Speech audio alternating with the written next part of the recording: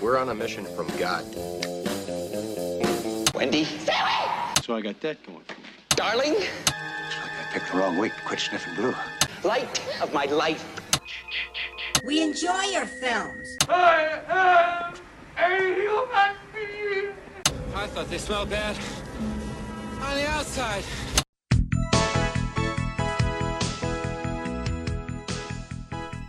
Welcome to Vintage Video, where we're rewatching the 80s so you don't have to. We'll be reviewing every major film release of the 1980s in real time. I'm Patrick O'Reilly. I'm Jesse Bayless. And I'm Richard Wells. And today marks the 40th anniversary of the release of Nothing Personal on March 28th, 1980. It was written by Robert Kaufman, directed by George Bloomfield, and released by American International Pictures, who also released Mad Max and Defiance. And as much as I love Mad Max, I'm glad they're gone. In his review of this film, Ebert accused it of being a Canadian tax haven, which required a certain percentage of the cast to be Canadian actors. Okay. Explaining Donald Sutherland's presence, as well as a few other people. Well, I think this was the TV Guide review of it. It's a good example of how a deal gets made and a picture doesn't. Nothing Personal is a Canadian tax shelter manufactured to take advantage of the concessions north of the border with several Canadian featured players. This was Sommer's first major film role after a successful television career, and she almost didn't recover from this disaster. Right, she didn't do another film until 94 for Serial Mom. So, some pretty rough reviews on this one. The opening credits say original music by Peter Mann. I do not like the music here. Yeah. But I like Peter Mann, which is what Ron Livingston's neighbor calls him in Office Space. Hey, Peter,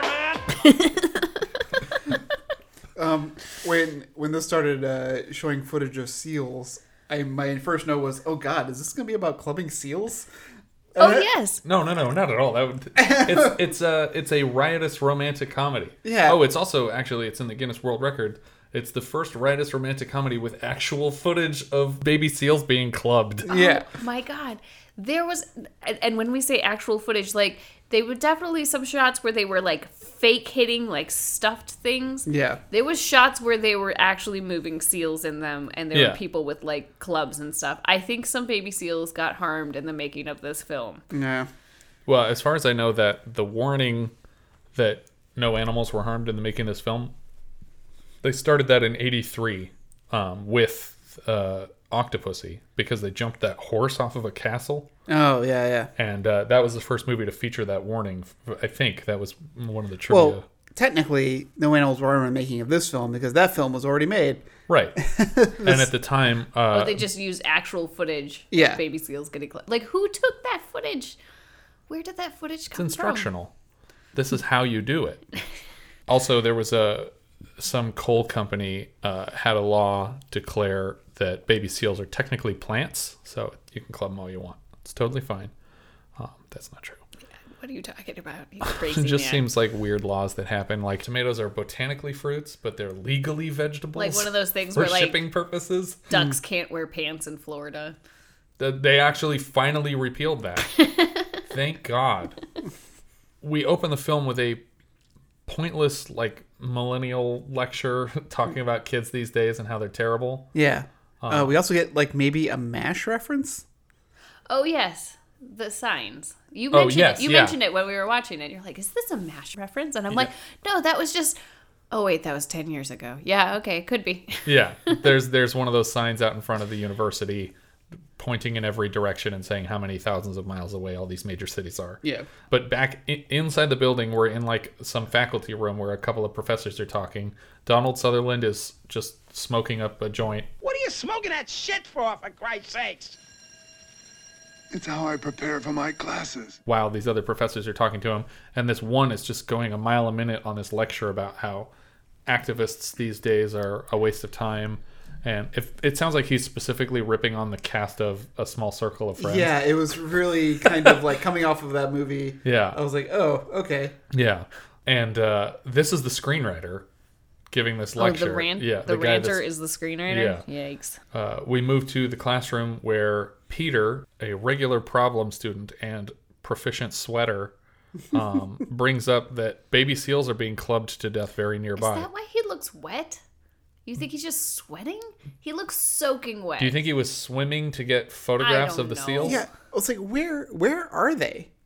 Are they? I think they're in Alaska. They are in Alaska. Yeah, they're in Alaska. I was never certain where the heck they were. Yeah. And where they were I think getting. that's the point of the sign at the beginning. Like, look, we're really far away from everything. We're in Alaska. This is how far stuff is. Yeah. Because I was. We reading, live here on a dare. Yeah. Welcome to Alaska. I can't remember where I was reading because I was doing when I was doing my research. Someone mentioned his home state of Alaska. And it was like, he was just from Alaska. Like he didn't take place in Alaska. The school that he's at is in Alaska. But yeah, this kid shows up and he's just dripping wet. Maybe because he was swimming around getting footage of people beating baby seals. I'm not sure. But he says... They are killing seals out in Dawson Bay. And he says, well, they're allowed to do that. And he says, no, they're not. These are endangered seals. And he says, okay, well, if you have proof, then you can take them to court. And he's like, oh, I have proof. And then it just cuts to the next day, Donald Sutherland finds a dead baby seal on his front porch. And he's like, oh, Peter, what? Yeah, this is... This movie is not fun or enjoyable in any way. I did not need to see a bloody seal on somebody's doorstep in this, jaunty romantic comedy. Yeah. And this is where I wrote my note, oh God, it is about clubbing seals. Yeah. the horrible realization that I was right. Yeah. I was making a bad joke and I was right. Yeah. So he goes back to the school where Peter is actually screening footage, and this is where we get actual footage of people clubbing either dead or fake seals, and then footage of someone taking basically a crowbar to a live seal. Yeah, this was horrifying to me. I can't believe they actually showed this footage. That was totally a real seal getting hit with like a crowbar. Yeah. And I mean, not hard enough to kill it. It could have been a rubber or styrofoam crowbar, but this looked to me like real footage of a seal getting clubbed in a comedy. And not a lot of romantic comedies will survive this scene. This one doesn't. Surprise appearance by Catherine O'Hara. Yeah, Catherine O'Hara as Audrey. I don't think anyone says her name, but she's credited as Audrey. Yeah, but I was like... Also, does she even have a line? She says a little bit, it's like, can we do anything to stop this or something? Yeah, she has to have a line because she's Canadian and they're trying to get that money. Yeah. Oh, yeah. But I was like, is that Catherine O'Hara? Yeah. Nope. The professor goes to talk to the dean and he's like, hey, they're clubbing baby seals and that's illegal. And the dean's like, I'm a dean and you're a professor. Why are you telling me about this? And then he says, no, that's not what he says. He says, go to Washington. I'll pay for it. You can go to Washington and tell them that they're clubbing baby seals. Makes no sense. Why is that the professor's job? Isn't there a phone call we can make? I think he's a law professor, but he's not a legislator. Yeah. I don't know why the school would think this is a good idea to pay for this trip. This is also Alaska, apparently. So I guess maybe the rules are different. Yeah. For that in Alaska, everyone is a cop. State. They have to deputize the entire state. But also, in addition to sending him to Washington to solve this problem, he also wants him to go to Canton or Akron or somewhere to complain to some razor company that he can't get his razors out of the box. On one condition, you stop off in Canton, Ohio on your way back here and get these dirty bastards too.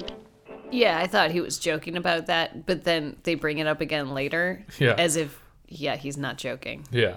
So the professor takes a per diem and money for a flight and goes to Washington and stays at the Dulcie House, which is a small hotel in Washington, D.C., run by a fellow history buff who squares off with Donald Sutherland when he's checking into the hotel, sharing constitutional trivia.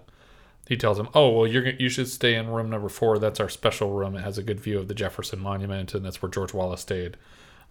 I have to say, Paxton is my favorite character in this movie. Yeah. Just because of who everyone else is. Yeah. He's not particularly great.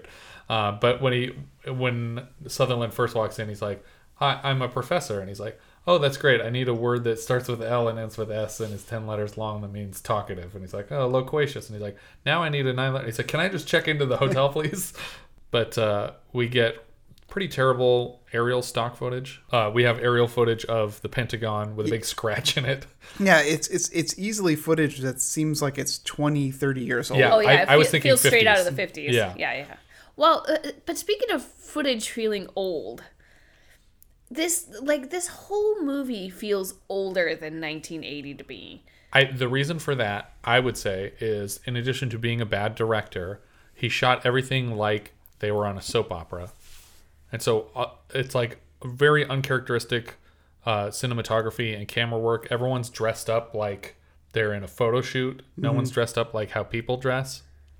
I wonder if it wasn't also shelved for a while. I think this was actually rushed out. I don't think they sat on this because Suzanne Summers was huge because of Three's Company at the time, and they were like, we need to get her in theaters right away and take advantage of this on the box office level, because all we're getting right now is advertising money. Because I think they say the year 1979 at least once or twice. We'll get into that, because there were a couple moments in this where I turned it off and was going to call you and say, don't watch this movie. We're done. We're not going to review this one. Unfortunately, you had already watched the movie, and we felt so guilty For about making having you watch made you it. watch such a terrible movie that we turned it back on. Yeah. And we finished it. But they just kept saying things that would make me angrier and angrier, and we'll get into that.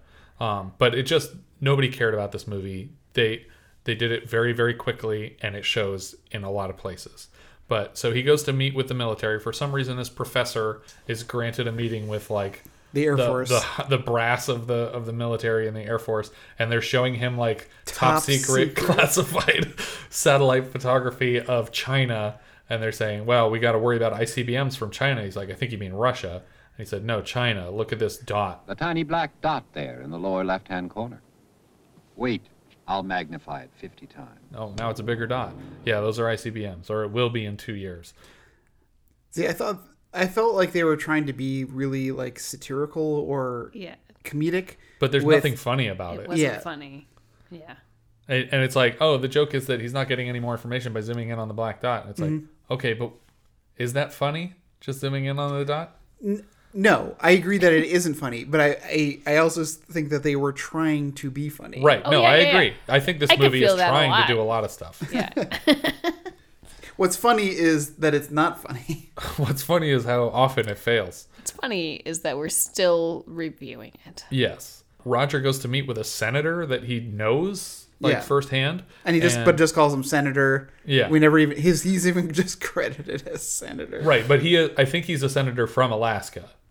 Makes sense. And because he says something like, "Oh, they're building this thing and they're going to get rid of all these SEALs," and then he says, "Well, they're also bringing 10,000 jobs to the area, and if I try to shut it down, then the Republicans are going to hand me my walking papers at the next election because I prevented them from killing all these SEALs." And by the time you get someone to even notice you, the SEALs are all going to be dead. Right, because there was at the beginning of the film we get a population of about 1,000. And by the time he's giving his presentation to the stockholders, it's down to like 300. But yeah, so Roger, in speaking to the senator, embarrasses himself multiple times by just saying, "Oh, but China's our friend. Like, China's great. We love China." And it's like, who knows more about our relationship with China, a senator or just a random professor? Are we selling this film to China? Yeah. And then the senator says, "You look just like Shirley MacLaine when you said that." I'm not sure what that means. Maybe that made more sense at the time. Or he's just saying like, "Oh, how naive of you to just assume that China's our friend." Or But even Donald Sutherland goes, "What?" Yeah. Like his he doesn't even get the reference in his own movie. But Donald Sutherland is a wonderful man and a great actor, and he's not trying in this movie at all. He's literally just delivering every line with the same, like, nothing, no flair, no any interesting delivery. He's just here to collect those sweet Canadian loons. Yeah, he's just doing a table read on set. He's not acting. And he goes back to the hotel. He calls Paxton because his tub is leaking, and Paxton's like, "Right away. I thought you'd never ask." And then he goes up to the room, and we're like, "Oh God, what is happening?" This part got me really happy. Yeah. I was like, "Oh my." Yeah. So Paxton walks in holding a big list, and he's like, "Oh, you already have some names?" And he's like, "Yeah." And it's like, "Well, just call whoever you think is the best." And he's like, "You don't have like a regular person?" And he's like, "Why would I have a regular lawyer?" And he's like, "No, I need a plumber. I don't need a lawyer. The the tub is overflowing. He's like, I wrote a note and I hid it in the medicine cabinet. You didn't read it? And it's like, no, I don't bring medicine to hotels. He's like, I wasn't sick. I was dirty. Yeah. And so the tub is overflowing and there was a note not to use it, I guess. Or to use it in some specific way that it wouldn't overflow. I'm not entirely sure what the note was for. Yeah. It was, I rented you the best room in the house. The tub doesn't work. And the whole bathroom's broken. That's the best room we have. So just be happy you're not in the other rooms. Mm-hmm. But yeah, he has a list of lawyers because he knows what's going on and he knows... Because he was listening in on his phone calls. Well, hey, there aren't a lot of perks to having to run a hotel, but being able to listen in on the switchboard is definitely one of them. Right. But also, in addition to knowing a lot about the Constitution, he also has some family that are trying to be lawyers now, and it seems like they're setting him up to like know a lot about the law and be helpful, but this list he has sucks. Yeah. The lawyers are all taken, or they're lawyers in a different type of law: divorce, tax, rape. Yeah, and was like, if I plan on raping someone, they're going to help me. Yeah. It's like, help you? Yeah. If you rape someone, shouldn't it be the other way around? No, there's plenty of attorneys that specialize in helping people get away with rape. You never heard those radio commercials where they're like, oh, are you driving really drunk? Well, don't tell the cops that. Tell me. And it's like, this person is terrible. I can't believe you could buy an ad like this on the radio. It's like, I get that some people need attorneys for like DUI situations. Don't presume the guilt of the person in the radio ad. At least pretend that you're defending an innocent person. Well, and here he's even saying, if I plan to rape someone, not if it just happens in the spur of the moment, but if I've gone out and planned it, I'll make sure I get my lawyer ahead of time. Yeah, that's rape 1, right? Isn't it? It's like murder if it's premeditated. I don't know. But yeah, he goes to the Yellow Pages instead because this list of lawyers is terrible and I don't know where this guy got it. And he goes to A. Adams, the very first name in the list. And they're trying to keep their dumb political jargon going. And so this A. Adams literally stands for Abigail Adams, which is pretty famously the wife of the second president of the United States. Right. And he goes to meet with her to be his attorney, but thought that there was a different A. Adams there. He didn't even ask who A. Adams was when he called the office to make the appointment. And so when he gets in, she's like, well... I'm the attorney. And he's like, wait, no, but you have booby parts. You're the attorney? Yeah. See? No. And he's like so thrown back that it's just like, okay, well, I hate this character. Which one am I supposed to like? Because this person's obnoxious. Look, and he says that it's nothing about you being a woman. It's like, I think 100% in your mind, that is what about that. Yeah, you blatantly said that. You're like, where is he? Oh, it's you? Oh, okay, never mind then. Yes, you can help me. Get me the Yellow Pages, please. And she's like, you're not even going to give me a chance? And she, she reads off all of her, she went to Harvard Law. She graduated magna cum laude. Like she's completely qualified and she has plenty of time because no one will hire her because she's a woman. And, he decides that he's going to try other attorneys in the Yellow Pages. And he's literally just going in alphabetical order, which she predicts because he came to her first. And so she decides she's going to intercept him and she can skip a few names that she knows aren't going to be helpful to him. And so he meets her at like the third attorney's office that he goes to. And she's like, well, I knew you would go to this place and this place and this place first, and they would all not be helpful. Mm-hmm. So I met you here. And she's trying to show how like savvy she is and how she can predict things and stay a few steps ahead of everybody. She lets him know that Dunbar Construction is very sensitive about PR, that they've canceled $3 million in ads during a detective show because the PTA said that it was too violent. And he's like, okay, fine. You want me to hire you then? Like, what's going on? She's like, well, I also know that you don't have any money, but I want you to tell people that you paid me $25,000 because she needs to have an image. Yeah, an image, and she wants a reputation of having been paid by someone. So here she's begging to work for free for this guy. And after he hires her for no money, which is the same as what was going on before this conversation happened, she elaborates that Dunbar also funded Nixon's reelection, and they recently fired a gay vice president who, in the middle of a flight, got up and admitted that he'd had a relationship with someone else that worked at the company or something.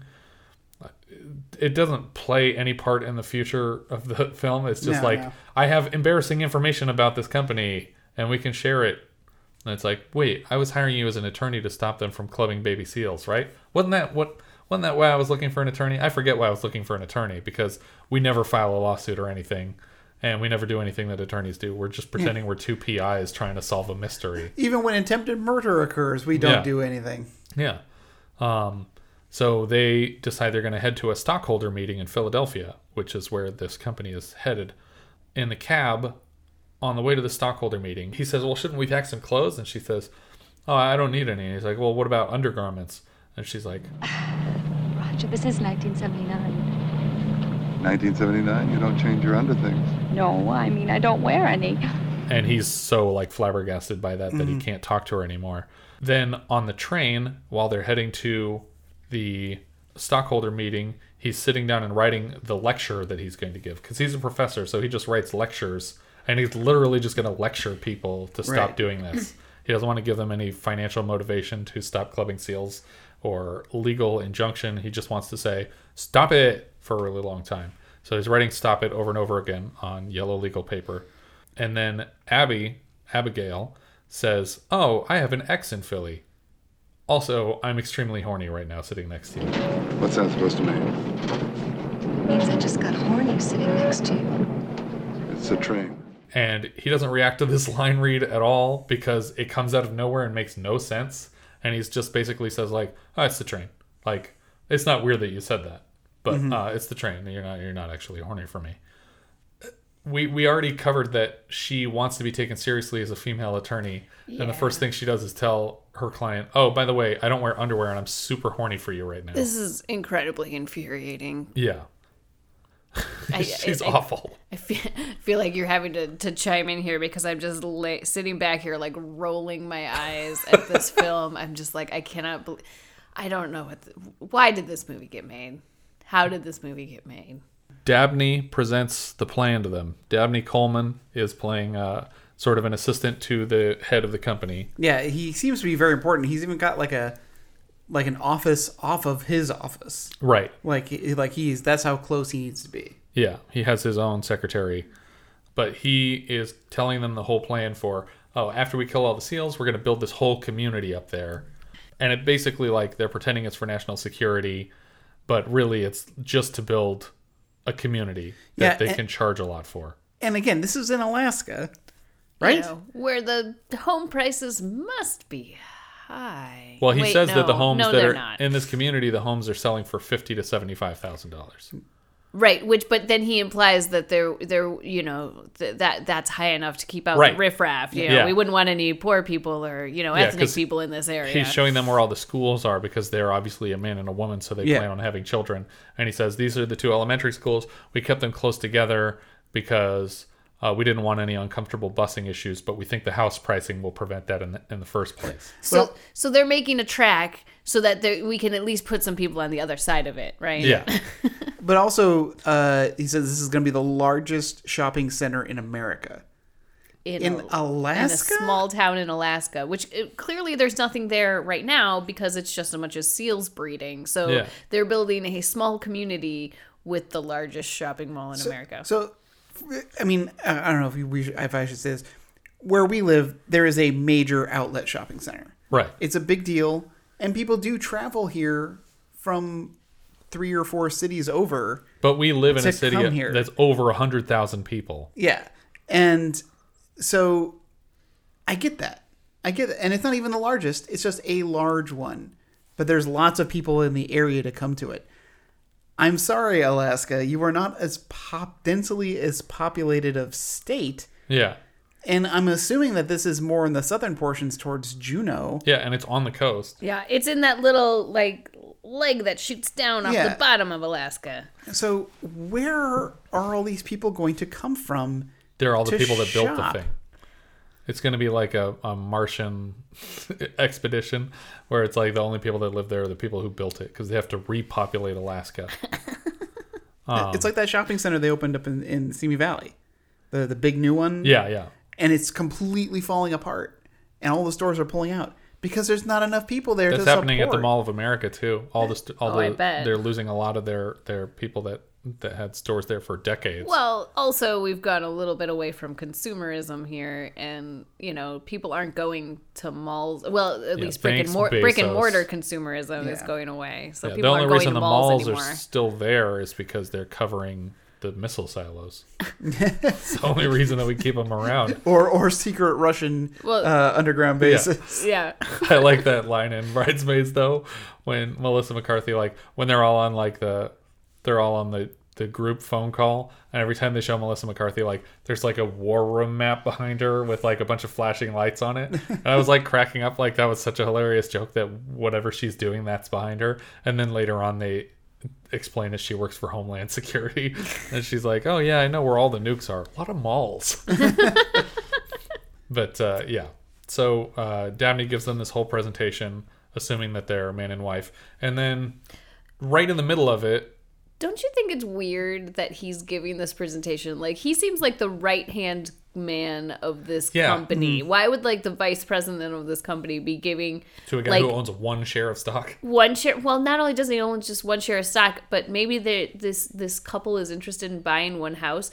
But apparently they're so desperate, I guess, to get people in this community that he'll spend an hour of his time explaining this whole community to them. Yeah. Yeah, it's weird. It's just as weird as the fact that the professor can just walk up to a senator or to the head of the Air Force and ask for information, and they're just completely obliging.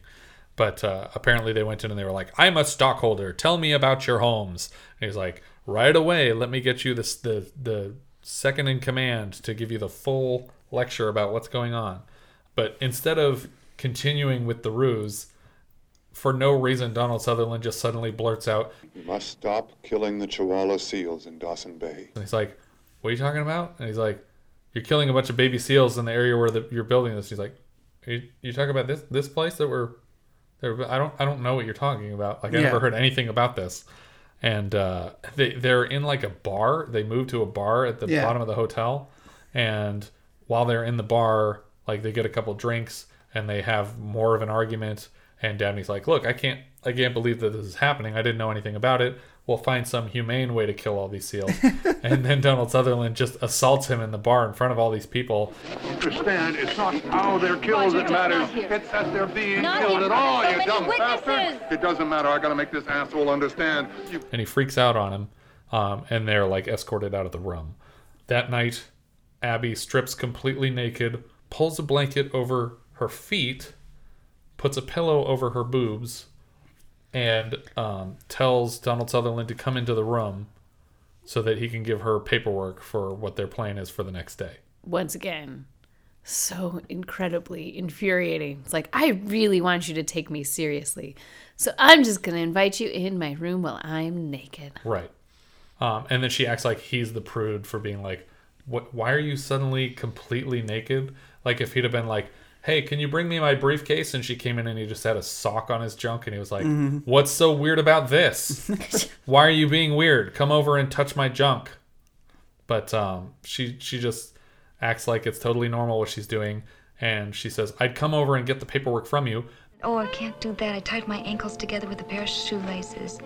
Oh, yeah? Well, you see, it's a promise I made to my mother when I left home, in case some insane rapist should break through the door and want to have his way with me. The shoelaces will prevent that, eh? Unless he decides to turn me over. Which is the first of 4 crudely shoved into her mouth butt sex jokes over the course of this movie. It keeps happening, and I don't know why. It happens so many times. But this is the first one. I love that we have a tally. Yes. Roger tells her that what she needs to learn, because she's such a dummy, is that her pussy is not the most important part of her. It doesn't define her, even though it's the reason that he wasn't going to hire her as an attorney. It has nothing to do with her except for her ability to be a lawyer. Yeah, so I just want to point out, as we're discussing these scenes, that her husband and manager, Suzanne Summers' husband and manager, are executive producers on this film. So these are the guys that put her in this movie. Yeah. Well, they would have to be, because they were probably going... Who else would she do this for? Yeah, he's like... It was probably we need to get you out of this movie. He's like, what if we make you an EP? I'm listening.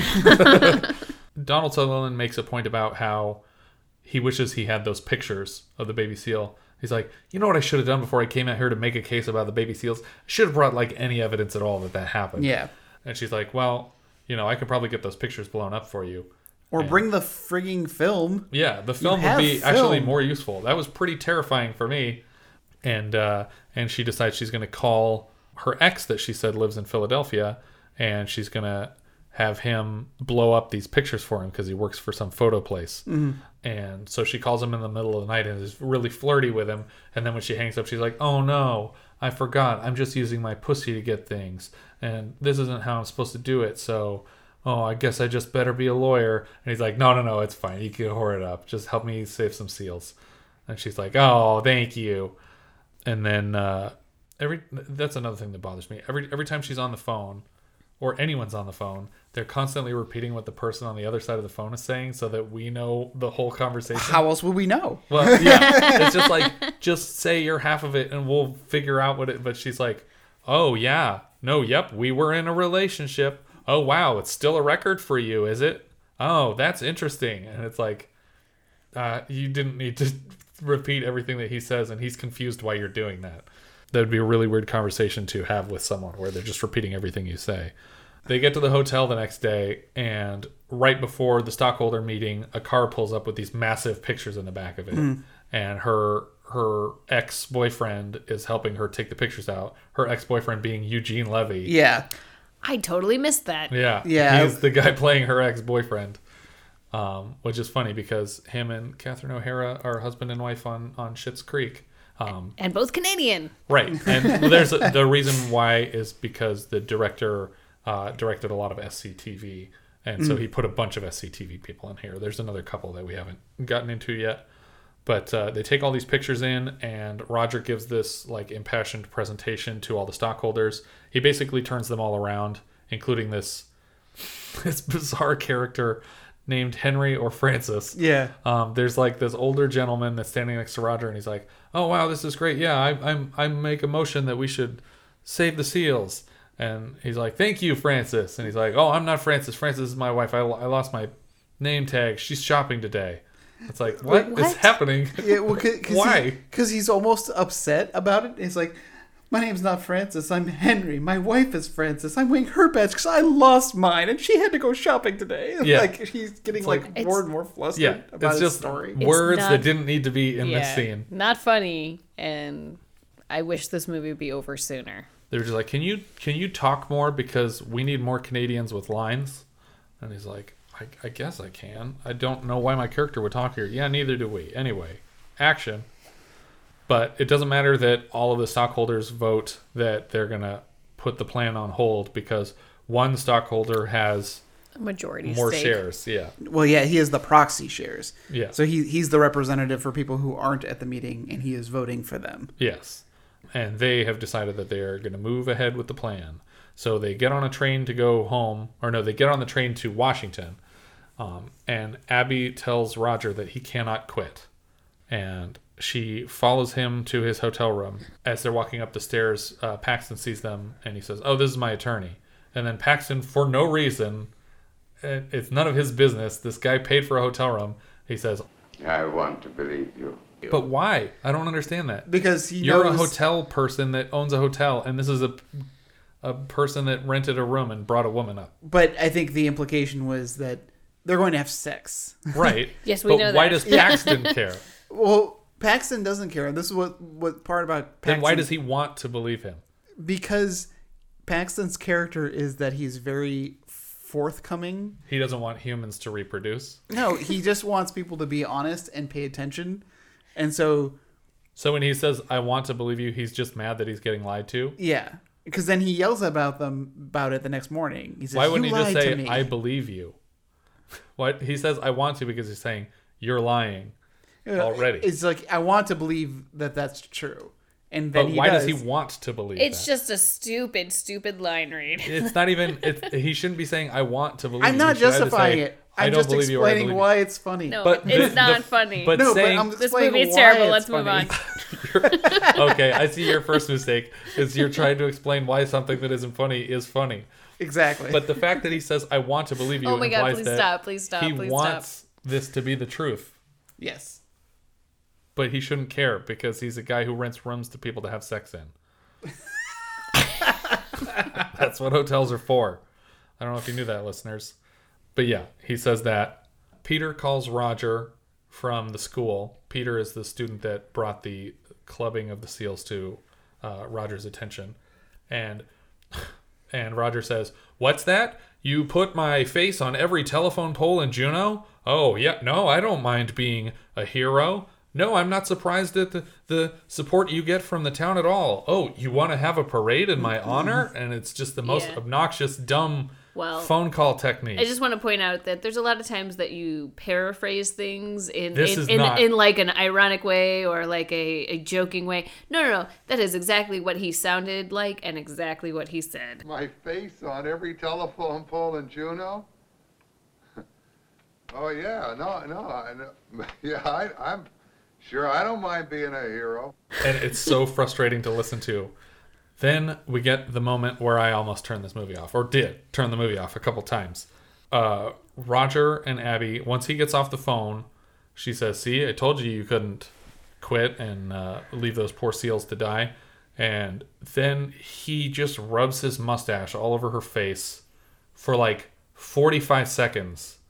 And it was driving me insane. And they're talking about nothing. They're not furthering the plot at all. They're not kissing even. They're just touching their faces together, and he's just smashing his face all over her face.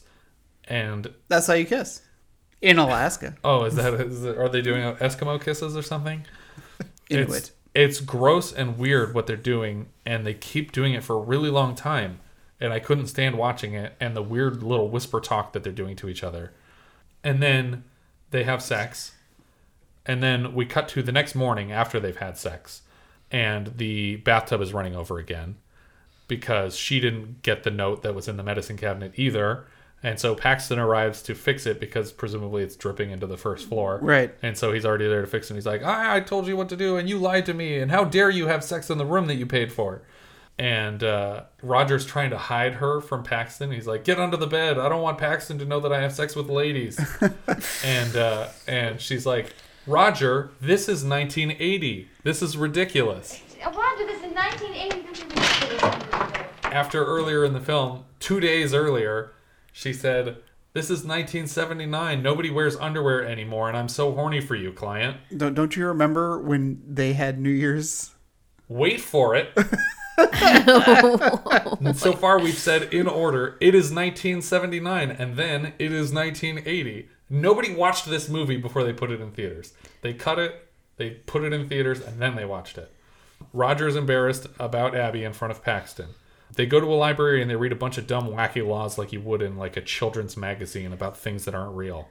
Like Highlights. Yeah. They're researching Highlights magazine in the library instead of saving seals.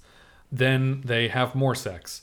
And she says it's against the law to do what we just did in 37 states, Puerto Rico, and the Panama Canal Zone, which is the second, I believe, butt sex joke of the movie, if we're keeping track. Unless they're brother and sister or different races. I don't know what they could have been implying here other than sodomy, right? It's also the tagline on the poster.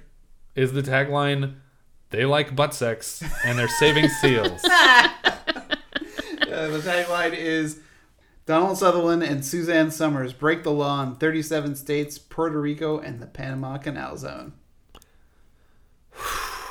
I didn't know that I could hate this movie more than before you read that.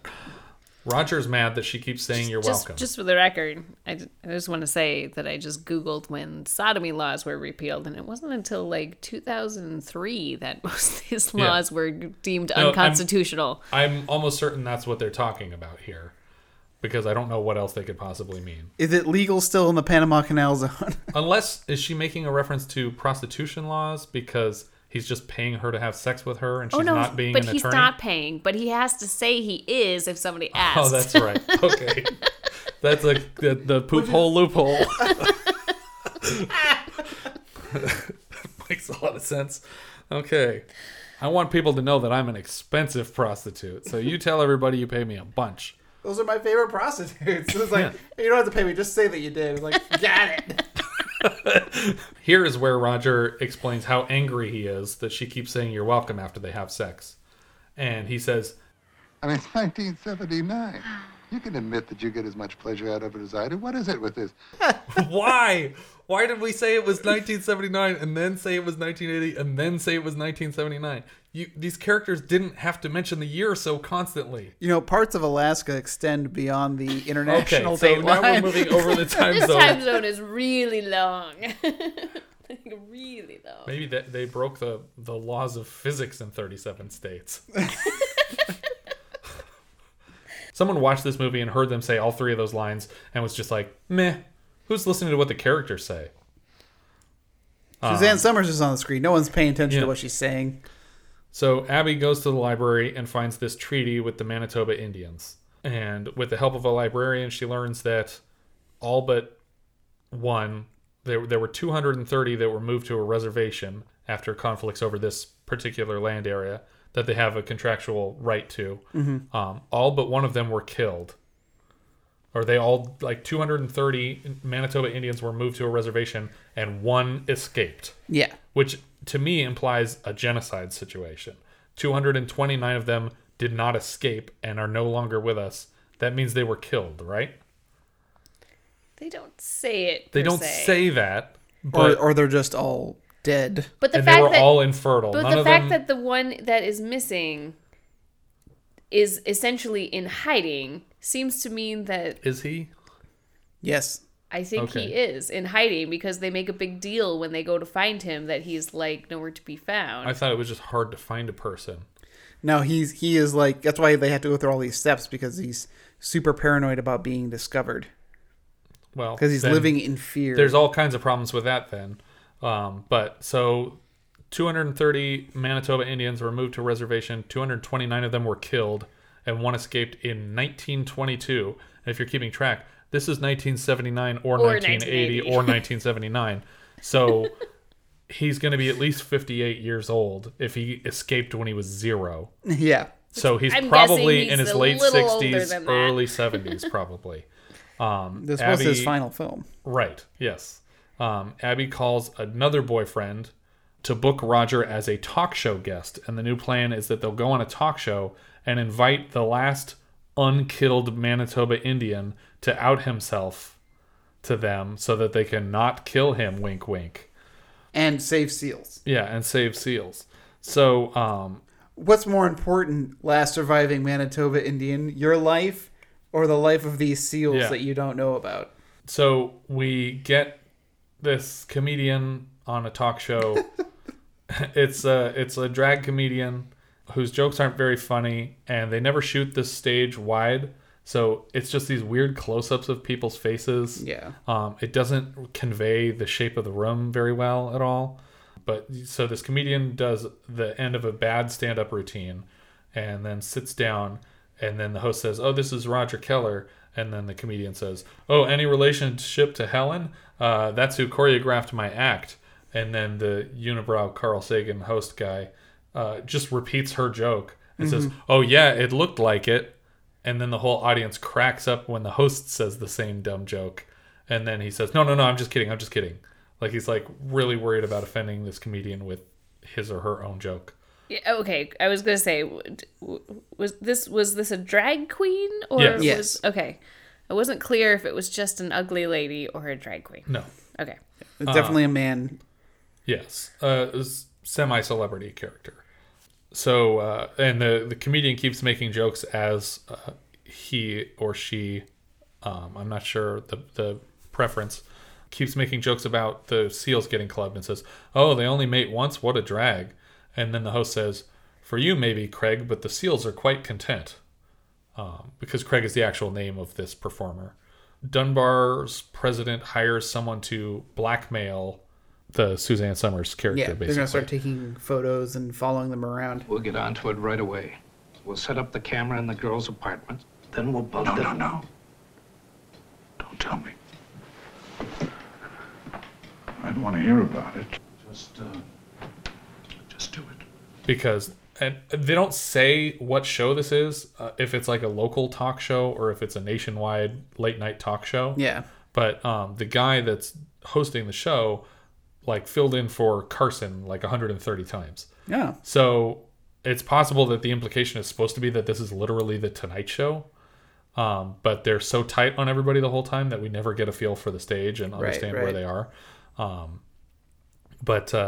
So Dunbar is very upset about this PR, which if they were actually upset about the PR, they never would have let this story go on television. Right. Because the show even admits, oh, we called them in advance for their defense, and they said, oh no, we're fixing it and we're taking care of everything. What they would have said is, you don't put that person on your show or we're pulling all of our advertising forever. Yeah. So don't put them on your show. And they never would have booked Donald Sutherland as a guest. But they do. And Dunbar hires basically like a PI to follow them around. Yeah.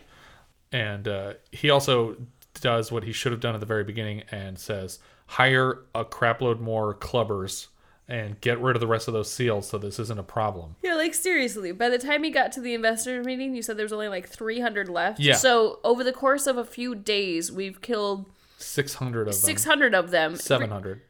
Yeah, okay, yes, exactly. 700 of them. So you could totally, in another day, kill the last 300. Yeah, or just double up. Just get I a could lot kill more 300 SEAls in a day. Also, just... I've seen you do it. It's like you're in cahoots with the U.S. military. Just firebomb them. Like, why are you wasting your time with clubs? This is caveman technology. There's a funny moment here, though. The president hires this PI guy, and he sends them on their way.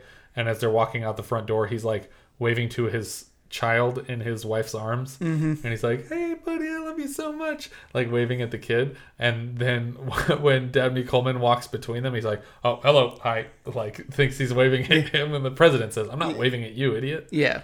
But that moment cracked me up. Dabney Coleman is great in this. Dabney Coleman always plays a very similar character. You can have Paxton. I think Dabney's the best person in this movie. I do love Dabney Coleman. I can't stress that enough. Yes. Roger and Abby don't understand why the Manitoba Indian who escaped genocide isn't rushing to reveal himself. Then they get a phone call from, what is it, Canuck or something like that? Yeah, Canuck. Which is a term for Canadian. Yeah.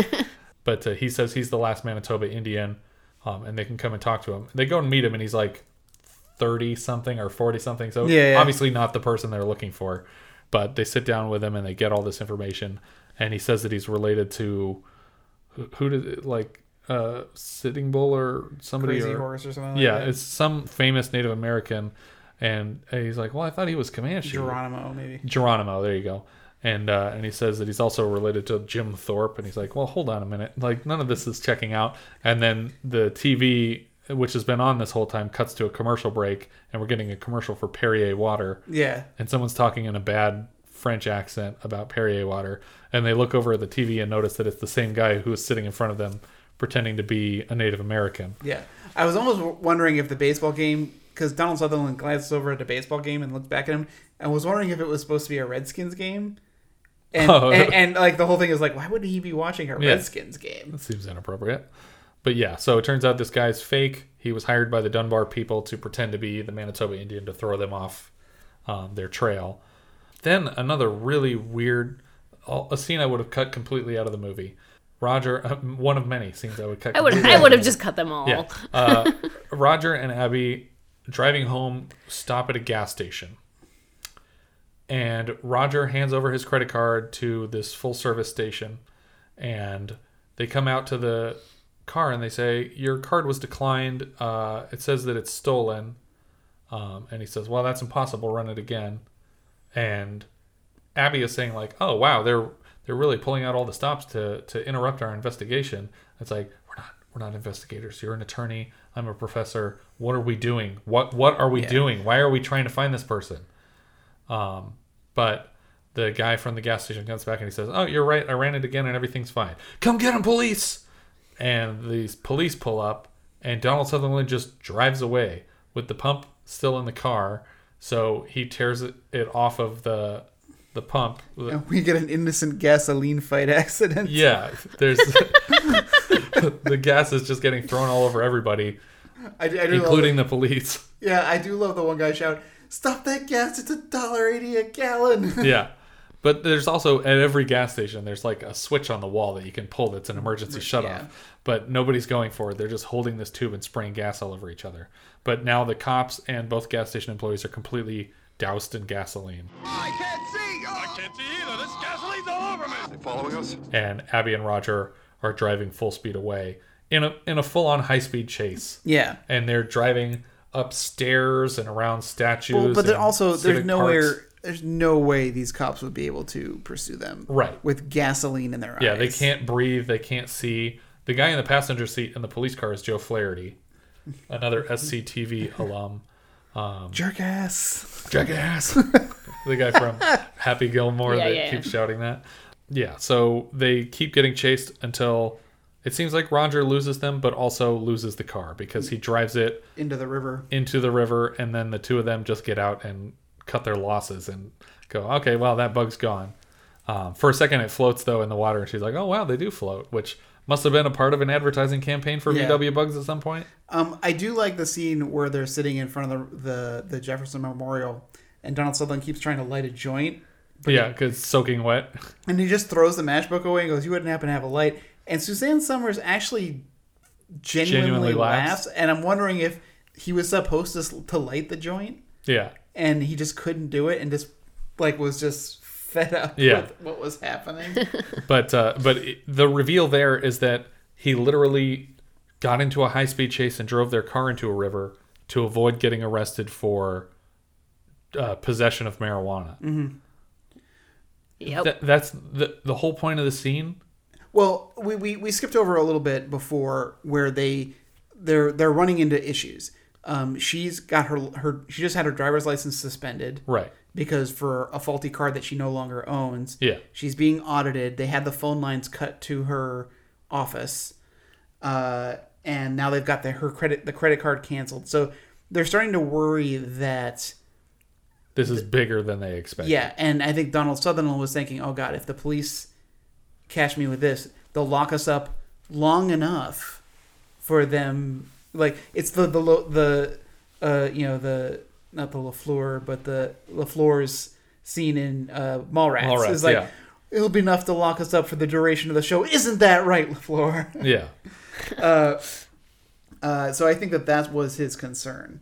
Yeah, but he ends up committing hundreds of felonies along the way, and they would for sure be in jail at the end of this movie. They ditched the evidence.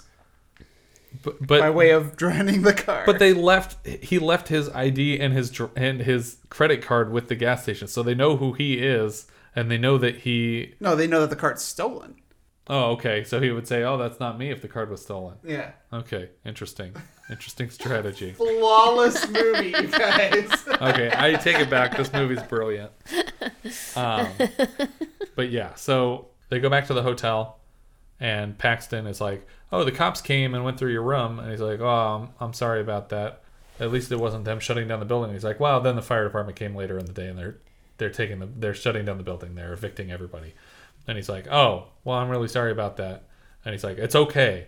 I need a partner, and you're going to be my partner, and we're going to fight this now that I'm homeless. Now that you made me homeless, you jerk. And so they're best friends, and Paxton's on their team now. Dabney pulls over and gets their attention as they're walking down the sidewalk, and he says, hey, we need to talk. I think I have something great that's going to make everybody happy. And they go to the head of the construction company's office, and they give him a big stack of pictures of them having sex. Mm-hmm. And more than likely breaking that law, that 37 state law. So we have footage of you two having sex in a way that's illegal. And so you're going to go to jail for sodomy and stealing a car, but you couldn't have stolen the car because someone else stole it before you stole it. Yeah. And they take a moment and they take the pictures in the other room, and then they have a private conversation, and they come back and they say, we've made a decision. We'd like 2 copies of that, a blow-up of that. 4? 2. Just 2 of that. And 1 of that for my mother. We don't care. We're 2 consenting adults, and go ahead and take us to court for this. This is dumb.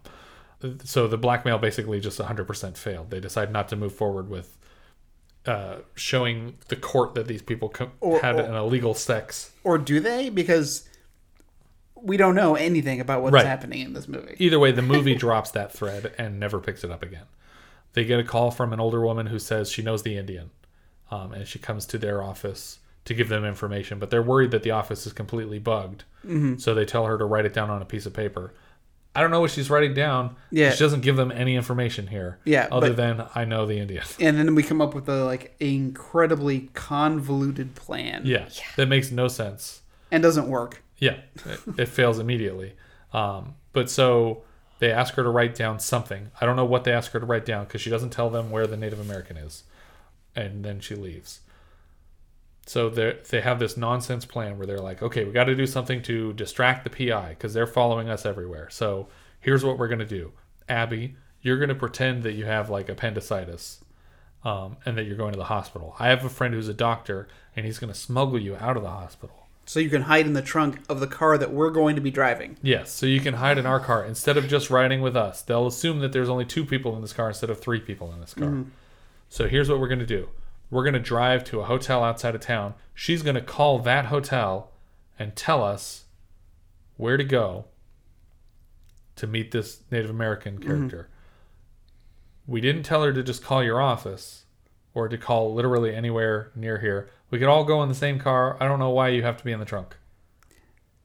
Well, I guess the plan is they get the call, they pretend to go to the location so they get followed. Meanwhile, Suzanne Summers has the real information left in the hotel room, and she's going to go to the real location.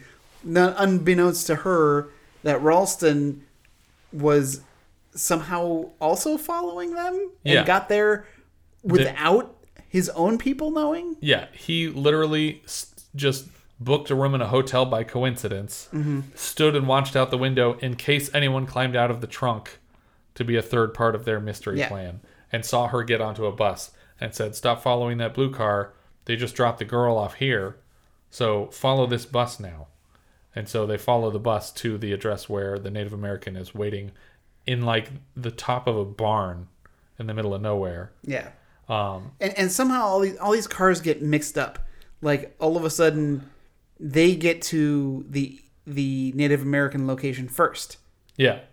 And I was like, how did they did say that first? Oh, well, they stopped for gas and then we stopped for gas and then they stopped to pee and then we stopped to pee. This is getting ridiculous. And it's like, is that your way of explaining how you switched places? Yeah. It's like, how did you know where to go if you weren't following that car anymore? Weren't you trying to figure out where they were going? Yeah, because they don't know where the barn is because the plan was to get picked up by a red pickup truck. Right. And they don't know where to go from there. Right. But they go straight to the barn. And they run up to Suzanne Summers and say, hey, they figured out where you are. They're following everybody now. And let's go up there and talk to this Native American guy. So they run up with a bunch of money that they promised for the Native American and a contract. And they say, here, sign this contract. And he's like, oh, no, I'm a Manitoba Indian. I know better than to sign a contract I haven't read. And they're like, just sign it. And he's like, okay. All right, here's the money. Yep, thank you for the money. I'll sign this. I've learned nothing. And all my people were genocided out of existence for signing contracts they didn't read. And right. This is great. I'm so excited to do this for you guys. And you're not teaching me a lesson about not doing that. You don't stop and go, oh, geez, you're right. That was terrible. Take your time, read the whole thing. Yeah. So now Ralston, Dickerson, and Jake, the PI, are outside. And they're going to get ready to burn the barn down. Yeah. They're like, oh, this is perfect. They're all in the same place. We can just murder them. I feel like I don't know if I don't even classify it as a red herring, where Dickerson, when they have the photos, he steps away and goes, I don't like this. I kind of like those kids. And this feels like they're messed up and I don't agree with what they're doing, but I don't want to do this. Yeah. So I thought Dabney Coleman was being groomed for a character change or a change of heart. Oh, okay. And that this was going to be the final straw. He wasn't going to go through with it. Yeah. But nope, he's super into it. And in fact, he says, this is just like high school. It was like, how many people did you murder in high school? They hired me to burn down that Indian camp in Alaska in high school. Man, I got paid so much. Anyway. Got paid in seal clubbing. What? Yeah. So they take the gas, they siphon the gas out of both cars that are here. Not just one car, both of the cars. Mm-hmm. And they light this barn on fire. Oh, by the way, we skipped another butt sex joke. I feel like we should go back to it. But when they're driving around with Suzanne Summers in the trunk, she keeps saying that she's in pain. And he's like, oh, I'm sorry. Is your head okay? And she said, it's not my head I'm worried about. And then when she gets out of the car, she's like, Jesus, now I know what it feels like to be gangbanged by the LA Rams. So it's like, Jesus Christ. Who wrote this and why? So that's, I think, 4 or 5 on the butt sex tally. Also, she agreed to say those lines, so she's also responsible. Yeah, no, I wasn't trying to excuse her at all. Okay. And the LA Rams are a team again. Hey! Yay! Thank God. We can make jokes like this in our movies now. Yeah. But yeah, so they light the barn on fire, and they're like, okay, you got to sign this contract right away. He signs all the pages of the contract. Donald Sutherland jumps out the window into a pile of hay on the side of the barn and runs out to their car, which apparently they left enough gas in for him to drive. When he's about to jump out, though, he's like, stay here. Yeah. Like, it's just such a... This barn is on fire. I'm not going to wait for you to rescue us. I'm not going to stay here. If you can jump out, we can all jump out. Yeah. But I think that instruction specifically was, don't climb down because I'm about to drive through the side of this barn and I don't want to hit you guys. But still, it would have made more sense for everybody to jump out the same window that he did and run to the car. But he drives the car through the side of the flaming barn and says, all right, everybody get in. Jump in the back and get low down, because he thinks they're going to start shooting at the car probably. Right. And he backs out of the hole he just punched in the side of the barn, and someone's there with a gun. And so he's like, all right, I guess we're going the other way. And he drives back through the flaming barn, through a wall, and just off a ramp. Yeah. And just crashes the car hard on the other side of the ramp. But they get away, and Dabney Coleman and the other murderers go back to their car, and they're like, oh, well, this car is completely out of gas. I should have taken more from the other car. Yeah. Because that's the one that we didn't have the keys to. And that's where we end the scene, basically. Like, we screwed up murdering those people because we left them enough gas to escape. Yep. So the next day, they've just given up on their whole plan, and they're like, all right, well, we're going to build the base in a different place now. Well, they stopped the seal killing. Right. There's a That's true, yes. quick button of that. Yeah, we get a quick shot of a bunch of people losing their jobs. And then we go back to Dunbar Construction Headquarters, where they're saying, okay, here's where we're going to do it now, and there's only one problem: polar bears. But we can kill them with poison darts, arsenic. Yeah. It's completely painless, and it'll be great. And then the door opens up, and these wax statues of Roger and Abby are just standing there staring at them like a couple of creepers. I'm assuming they're there to hand them warrants for their arrest for attempted murder. I think it's someone dressed up to look like them, because they would obviously also already be in jail for all the illegal things they've done, like driving a car around the city and destroying it and then ditching it in the river, and then having sex in illegal ways. But yeah, this shot is so weird of them just standing there in the doorway, not saying anything, just posed behind each other like they're Charlie's Angels. Yeah, when you pose and go out on a shot like of the two of them, that's what makes this like a jaunty romantic comedy. But it's just like, oh, these guys are going to threaten to sue us again. It's like, no. You tried to murder us yesterday. We broke lots of laws. Let's all go to jail. End of movie. And that's where it ends. That's the end of this film. Thank God. Yeah, it was like, I could almost see a movie here until this, like, I was like, this movie's pretty bad, but, you know, if justice is served and the seals are saved and people go to jail. But it doesn't happen. Nobody goes to jail. It's a movie just ends. There needed to be at least 5 more minutes of, you guys are going to jail. Yeah. Because you tried to kill us. Is nothing going to happen? Apparently not. Nope. They're gonna be slightly further away from stopping this missile base, because they have to build the community further north, and they're gonna kill some other endangered species. It does seem like it's just bygones. They're just letting bygones be bygones, and they're like, okay, we'll do the base somewhere else then. Fine, you guys can live and we'll go somewhere else. And And they're like, oh, we're going to challenge that legally. It's like, you didn't do that last time. You didn't challenge us legally at all. You didn't file a single injunction. Like, you could have stopped what was happening, and you instead chose to do a bunch of weird detective work behind the scenes and not save anything. This movie's dumb. Yeah. It was directed by George Bloomfield, who, as I said before, directed some SCTV, which explains the appearances of Catherine O'Hara, Eugene Levy, Joe Flaherty, and Tony Rosato was a character in there I didn't mention. I don't remember the character he played. George Bloomfield also directed a Canadian thriller called Deadly Companion, a.k.a. Double Negative, with John Candy, Joe Flaherty, Eugene Levy, Catherine O'Hara, and Dave Thomas. That sounds like a thriller. Yeah, it's a thriller. It's all dramatic roles. And according to Wikipedia, only O'Hara has more than one scene of all those people. And yet the poster on the Wikipedia article is literally just a split screen of John Candy on one side and Tony Perkins on the other side. And it makes it look like John Candy is like the second lead of the film.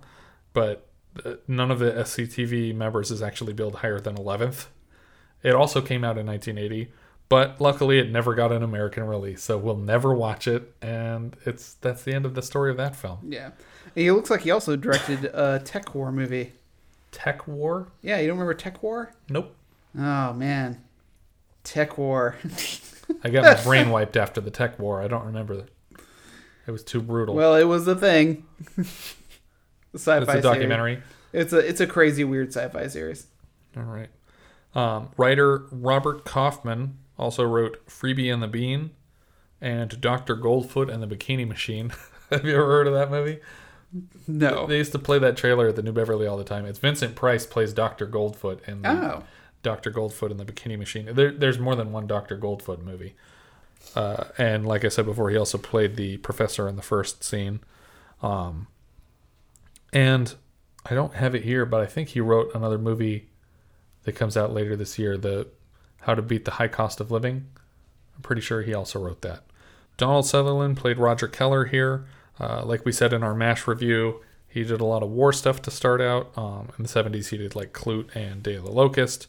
And he represents some of the Canadian points that this film had to score to get whatever tax relief that it was looking for. Suzanne Summers plays Abigail Adams, obviously Three's Company. This was her first film, first major film, and her last one before 1994 in Serial Mom. She also played Carol Lambert on Step by Step, which, as we all know, was inspired, or went on to inspire every song in Scott Stapp's entire discography. Roscoe Lee Brown plays Paxton. He was also Box in Logan's Run. He's the voice of Francis in Oliver and Company. He's the voice of Big Ed Zeddemore in The Real Ghostbusters, which is Winston's father. Yeah. That's really cool. And he also did Kingpin's voice in the Spider-Man animated series. Yeah, which series. is the big one that I also remember him in Jumpin' Jack Flash, but he only has like one or two scenes. Yeah. Dabney Coleman was Dickerson here. War Games, Cloak and Dagger. Yeah. 9 to 5 later this year. He's just great. Yeah. I like him a lot. And I really think that he's the most believable character in every scene of this movie. Everybody else is like just playing weird caricatures, but he feels like, I mean, Dabney Coleman's always kind of playing himself a little bit. Yeah. But he's always trying, you know. Ooh, do we actually? Oh, we do. Because I love 9 to 5. We actually get that later this year. That'll be in December, yeah. Oh, how exciting! That's awesome. Chief Dan George was Oscar, the lost Manitoba Indian. He played Old Lodgeskins in Little Big Man. He played Lone Wadey in Outlaw Josie Wales. Yeah, probably his most notable. And he was also Sam Two Feathers in Harry and Tonto. John Denner played the senator. He was Henry Luce in The Right Stuff. He was Wallinger in Day of the Dolphin, which we talked about when the dolphins were trained to kill the president. Yep. And he also plays a commissioner in Airplane 2. David Steinberg was the talk show host, who I said before he guest hosted Carson 130 times. He was a big TV director. He hosts a show called Inside Comedy on Showtime right now. Okay. Or maybe it recently ended. And he also hosted his own variety show that starred John Candy, Joe Flaherty, Martin Short, and Dave Thomas. Craig Russell was the talk show guest that was the famous female impersonator. More Canada points. And Craig died of AIDS in 1990 at 42, which seems to be happening more and more as we're going through these casts. Catherine O'Hara was Audrey here. People know her from Home Alone probably first, or the Christopher Guest movies. And she was also, obviously, Sally in Nightmare Before Christmas. And Miss, Dietz. Oh, yes, Dietz and Beetlejuice. And Michael Wincott was Peter. That's the sweaty kid that noticed that seals were getting smashed. He's the voice of Scroop in Treasure Planet. Oh, yeah, of course. Scroop. I have no idea who Scroop is, but I just thought that. Well, but I think Roscoe Lee Brown played Mr. Arrow. Yes, that's right. There were 2 credits from that movie. Michael Wincott, the sweaty kid, also played Elgin in Alien Resurrection. Don't remember that character because I haven't seen that movie since I saw it in theaters. Maury Chaykin played Canuck. He was Jim Sting in War Games with Dabney Coleman. Mm-hmm. He also plays... I always think of this character. He played Ernest in Bartleby. Did you ever see Bartleby? No. It's a Crispin Glover movie. It's like an adaptation of Herman Melville's story, but it has David Paymer is like the boss of this office, and he's trying to fire Crispin Glover, and he says like, "You're fired. Get out of the office." And he says, "I don't think I would like to do that," or like he's like being weirdly like passive resistance every time they tell him to leave, and he's like, "I'm not sure that I would like to do that." Or they won't even fire him. Like they just ask him to do something and he says he doesn't want to do it. But he doesn't leave and he keeps coming to work and they can't get rid of him. But it's driving everybody crazy. They should just keep moving his desk until it's down in the basement and take his red stapler away. It's a very small office, but it's an interesting movie. The cast is really funny. Joe Flaherty, we mentioned before, is Patrol Car Policeman number 2. He's the guy who keeps saying Jackass and Happy Gilmore. He's also the voice of Abe's foster dad on Clone High. He was the dad on Freaks and Geeks. Yeah, he was the Western Union telegram in Back to the Future. In Back to the Future. Yeah. The guy, is it in the first one or the second one? The second one. It's like, I have something for you. A letter. Yeah. He's also a death row inmate in Johnny Dangerously. He's the border guard in Stripes when they're going in and out of the country. Czechoslovakia. And they keep destroying like the border security gate. Like they drive through the gate and then they drive through the actual guard shack. And he'll appear later this year in Used Cars. And then we had Eugene Levy as Marty, who I think most people will go to American Pie. Yeah. But he's also in basically every Christopher Guest movie. Yeah. He's the voice of Dory's father in Finding Dory. I really like him as Vic in Multiplicity. The like incompetent coworker of Michael Keaton. At the beginning, they're like destroying the wrong driveway when they're like they showed up like a few hours late. He's like, he's like wearing multiple watches and he showed up at the wrong time. He and John Candy are in a fun buddy movie called Armed and Dangerous. Oh yes, with Meg Ryan. And he also has a show right now with Catherine O'Hara called Schitt's Creek that has been running for a bunch of seasons, and I haven't watched any of it, but it's all on Netflix. And I hear it's funny all the time, and I still don't watch it. So that's my bad. I'm a bad person. Yeah, it's not like you're watching every movie that came out in 1980 or anything. Yeah, that's not happening for sure. That'd be weird. Up or down, Jess? Oh, it's a big down. It's pretty terrible. It's one of the more rougher ones we've watched, I feel. Yeah. It might even be the most roughest one. Uh-oh. I'm going to give this a thumbs down. Thumbs down. Yeah. Jess, where's this on your letterbox? Yeah, it's the most worst. It's the bottom of mine, too. I have it up a couple from the bottom.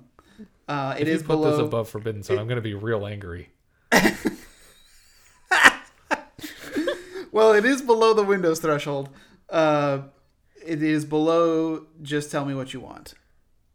What is it above? It's above Forbidden Zone, and it's above Don't Answer the Phone. Yeah. No. I'd rather watch it than either of those two. No, you wouldn't. That's not true. You're not being honest with yourself. No, that's fine. You can put it where you want in your list. You'll move it later. I have control over the list, so I can change them however I like. No, this is going on the bottom for me. This was the hardest for me to finish so far.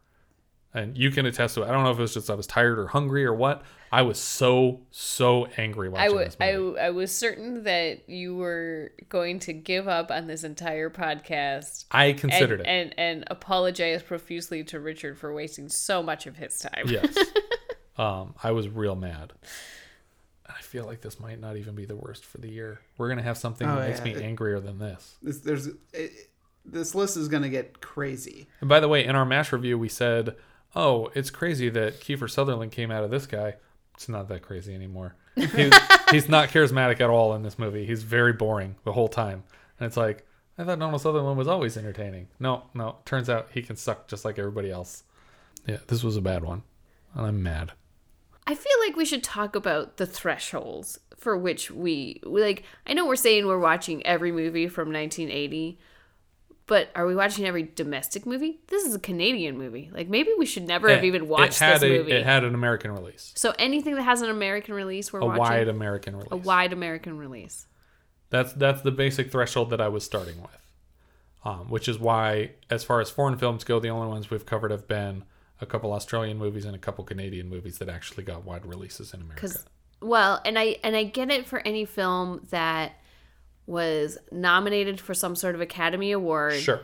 That so like, you know, for instance, My Brilliant Career. Right. You know, I'm cool with that.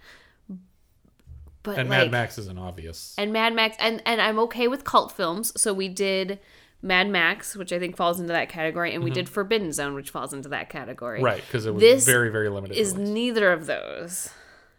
It is not. But it got a wide release. It was not nominated, and it was not. But it's a foreign film.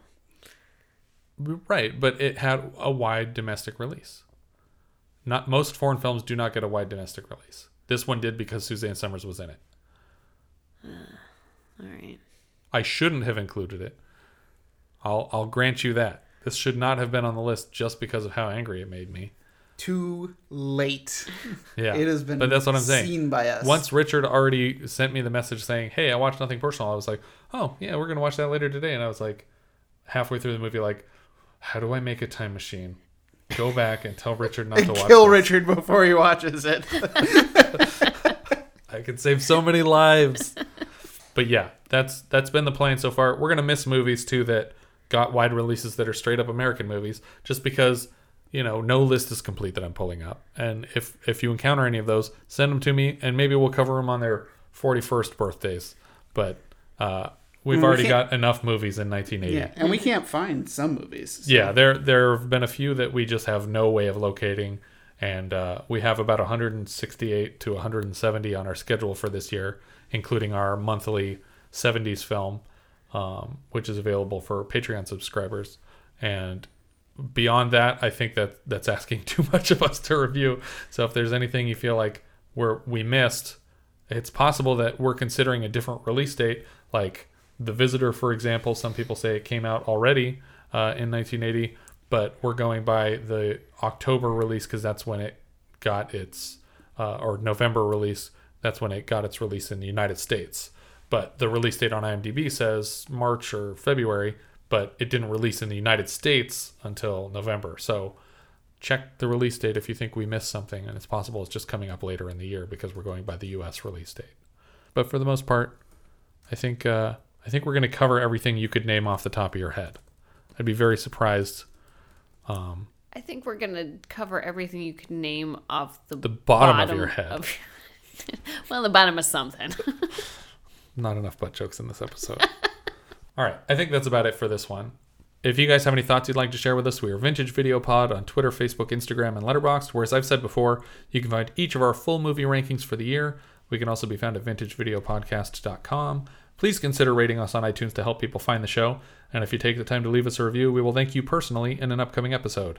If you're feeling especially generous, you can also support the show through patreon.com/vintagevideopodcast. And I mentioned before, our subscribers at the $5 a month level have access to our monthly 70s review, which is a movie on its 50th anniversary. And you also have a hand in choosing the movie for the following month. Thank you so much for listening, and I hope you'll join us next time when we'll be discussing Serial, which IMDb describes vaguely as, it's the end of the 1970s, hippies are assimilating, women are raising their consciousness, and men are becoming confused and ineffectual. Film critic Vito Russo called it the perfect anti-feminist, homophobic statement to usher in the age of Ronald Reagan. Perfect. Oh, God. If we didn't have enough films that I was annoyed at already. We now leave you with the trailer for Serial. Lovely Marin County, things are not as they appear. There's plenty going on beneath that high-class veneer. Good morning, America. Welcome to Marin County, California, where the search for the ultimate lifestyle is the goal of every man. Martha, remember I have a bad back. Hey, Ron! My friends are having a party. Every woman. Very apt, Carol, very apt. He wants me to goof off with him standing in a hammock. And every precocious child.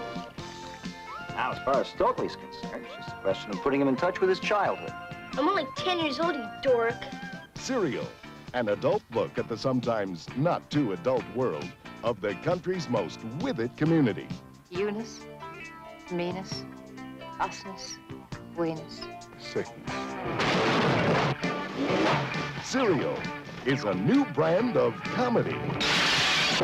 In an insane society, the sane man must appear insane. Where'd you get that? Star Trek. Harvey, all right. Serial. Harvey, this is Mark. Hi, I'm Harvey Smith. You don't eat it, you see it.